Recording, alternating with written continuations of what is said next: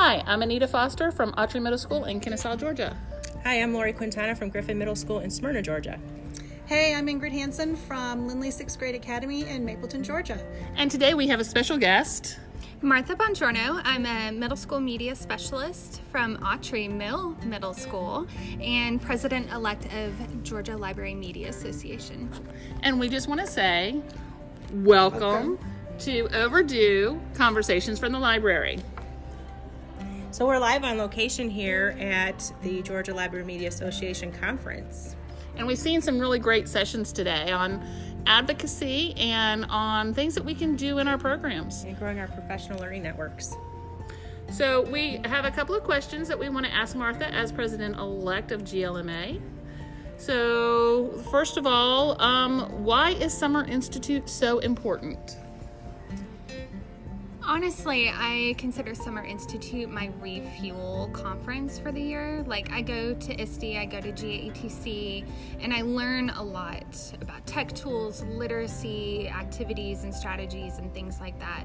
But Summer Institute is my time to rejuvenate and network with local media specialists, because I think it's important, as like you were saying earlier, you're the sole person in your building, and it often can feel very overwhelming and lonely at times. Like, you're the only one that's trying to push and advocate for your program.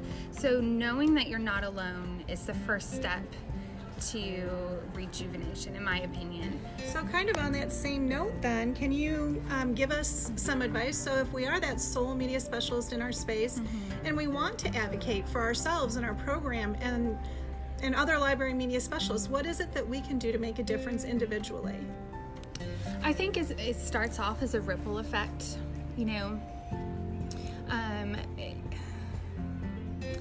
If you embody the things that you're trying to portray to your staff, eventually your ripple is going to move outwards. But there are some things that you can do to kind of escalate that a little bit, make your ripples go a little bit faster and a little bit wider.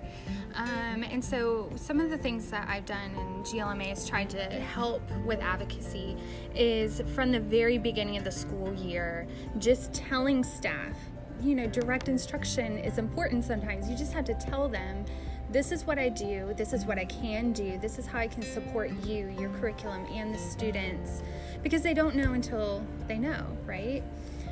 So one of the things I do is, I'm sure you've seen, is like a menu choice board. This is all the things that I can do throughout the year. I try to give them like a little gift at the beginning of the year. Like, I'm bursting with excitement to work with you, little Starburst, because candy is key. Martha, that just sounds amazing. Would that be something that you'd be willing to share with us so we could put it on our website and make sure that other media specialists have access to it? Yes, I would be more than happy to do that. And that kind of gets into my second point with advocacy, is that sharing piece. You know, not only sharing with other librarians and media specialists, but also with your staff. I am huge on Twitter and Instagram as a PLN, but also as an advocacy tool. You know, if you have a really cool program that you're doing, tag your assistant superintendent in it, or your principal, or your PTO or PTA, whoever it is, and they'll see the awesome things that you're doing. One of the other things that I do is, if I work with a teacher that maybe wasn't so willing in the beginning, but I've been working with them. I will sing their praises on Twitter, and I will go on and be like, so-and-so came in for the first time today. It was a great activity, or it was a great learning experience, or a great growth lesson, and things like that. And I try to spin it in a positive light, and then I'll tag that teacher, or I'll tag my principal if maybe they're not on Twitter, and I try to share that out. And then if there are programs that our teachers are doing, I send that to our principal in an email as well. Like, I'll invite my principal, come into our Skype today, come into our blind date with a book and participate. I'm sure the kids would love to see you. Does he always show up, or she always show up? Probably not, but I put that out there, and then they know. And so I'll remind them when I see them in the hallway, oh, are you coming to our blind date with a book, or our book tasting today, or our Skype today, or whatever it is that you're doing, whatever your niche is. it creates that conversation. And what I found is sometimes you just need that one person to come in, and once you have that one person, then they're going to go and they're going to spread the joy of working with their library media specialist, and then there's going to be more people that come into your space. So I really do like that. Mm-hmm. I feel even if your administrators can't be there, they advocate for you outside when they do hear it from other teachers or the students especially when they go around and they talk about what they did in your library and, how fun it was and how you made a difference in their learning. I think teachers and administrators are hearing that. My principal has advocated for my space on Twitter as well. Even if he's not been able to be there, he sees what I post on there and he hears it from the students and teachers. So I'm so glad you mentioned the students because Yes. that's why we're all here in the first place. Yes. So one of the things that I've tried to do is start a student library advisory board, and they're really my go-to. They're our advocates out in the hallways with our reluctant kids that maybe don't come into the library. They'll be that voice in the hallway, but they're also telling the teachers, oh, we really like that Skype scientist that Mrs. Bongiorno did. It was so cool. Yes. We want to do more of that. Or my principal was a little reluctant to change some of our setup in our library this year, just because we have online students who come in, virtual students, and so he didn't want to really change the space all that much. But our student advisory board came in and they're like, these are the things that we could do with this space that everyone could use. And so they were a huge mouthpiece for the changes that we were trying to push towards becoming a learning commons this year. So that was a great advocacy tool because you're hearing it from the students, and that's why we're there. I love that, letting students be our advocate. Okay, so here's another question that we didn't think of before, but I just thought of now. What can somebody in Georgia do to become more involved in GLMA? Caught you off guard. I know. First, become a member. Yes. No. Yes, Membership is important. Yes. Membership Follow on Twitter. is important. You can follow us on Twitter at GLMA, or you can follow us on Instagram. We're a little more memey and a little fun on Instagram. It's GLMA_INC. You can go to our website. We're working on a brand new website for all these advocacy tools that I've been talking about and more. But honestly, coming to Summer Institute is probably your first step to really getting involved because like I said earlier, it's that network piece. Yes. Like I've met all of y'all through Summer Institute or on Twitter. But you Going get to the Twitter with sessions. the face Yeah. and the personalities. It is so fun getting to see people in person. But I know it's hard because a lot of us are introverts or extroverted introverts or vice versa, right? And it's hard for us to go up to speakers at the end of sessions and say, hey, I really liked your session. Can we do this together? Or can I have your contact information?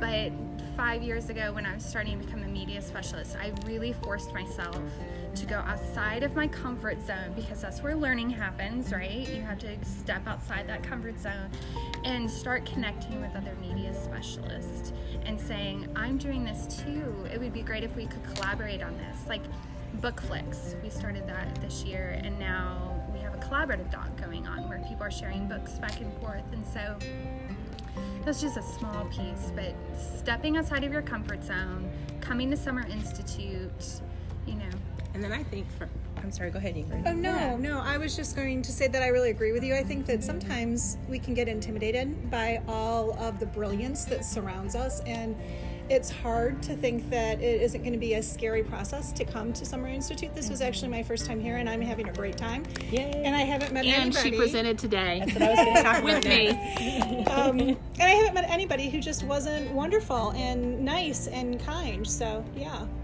we hide it well. No, this is my second institute, and I'm very inspired by Anita and Ingrid presenting today, but also by the media specialists that facilitated the sessions I've been to. And so that is a goal of mine, is to be a presenter maybe at the next one.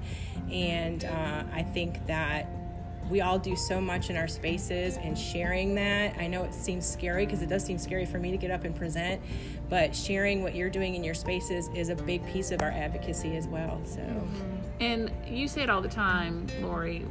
We are stronger together. Better together. We are better together. Absolutely. And that's one of the reasons why we're doing this podcast, is to spread what we're doing, not just the three of us, but what's happening in other spaces, so that we are a strong unit, so that when we do go and we advocate for our positions or our programs, or what's going on, we are stronger together and we have a voice, and this is part of that voice.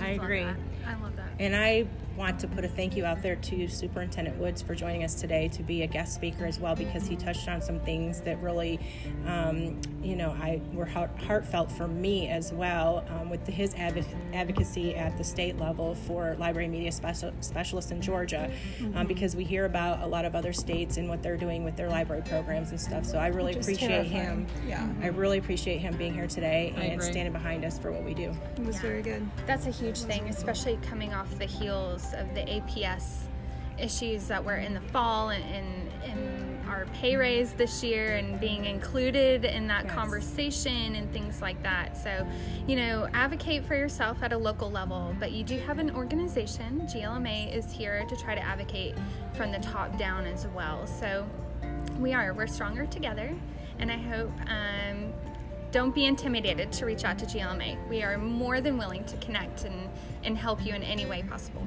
Okay, now it is my favorite segment. We got to do it. A burning question? A burning question. So I have a burning question. I love it. We have a burning Okay, so question. my burning question, and remember, you can tweet your reply to #OverdueLibTalk.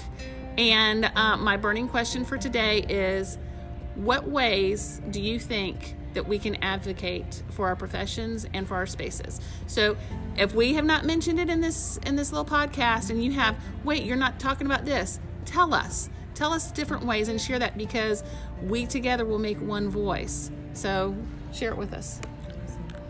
So if you were here, or if you've just been following us on Twitter, thank you so much for retweeting, following, liking us. For those of you that said that you wanted to be involved in Overdue, you'll be hearing from us soon, and we're going to absolutely chat you up, and so excited that there's going to be more of us who have something to say. So thank you again.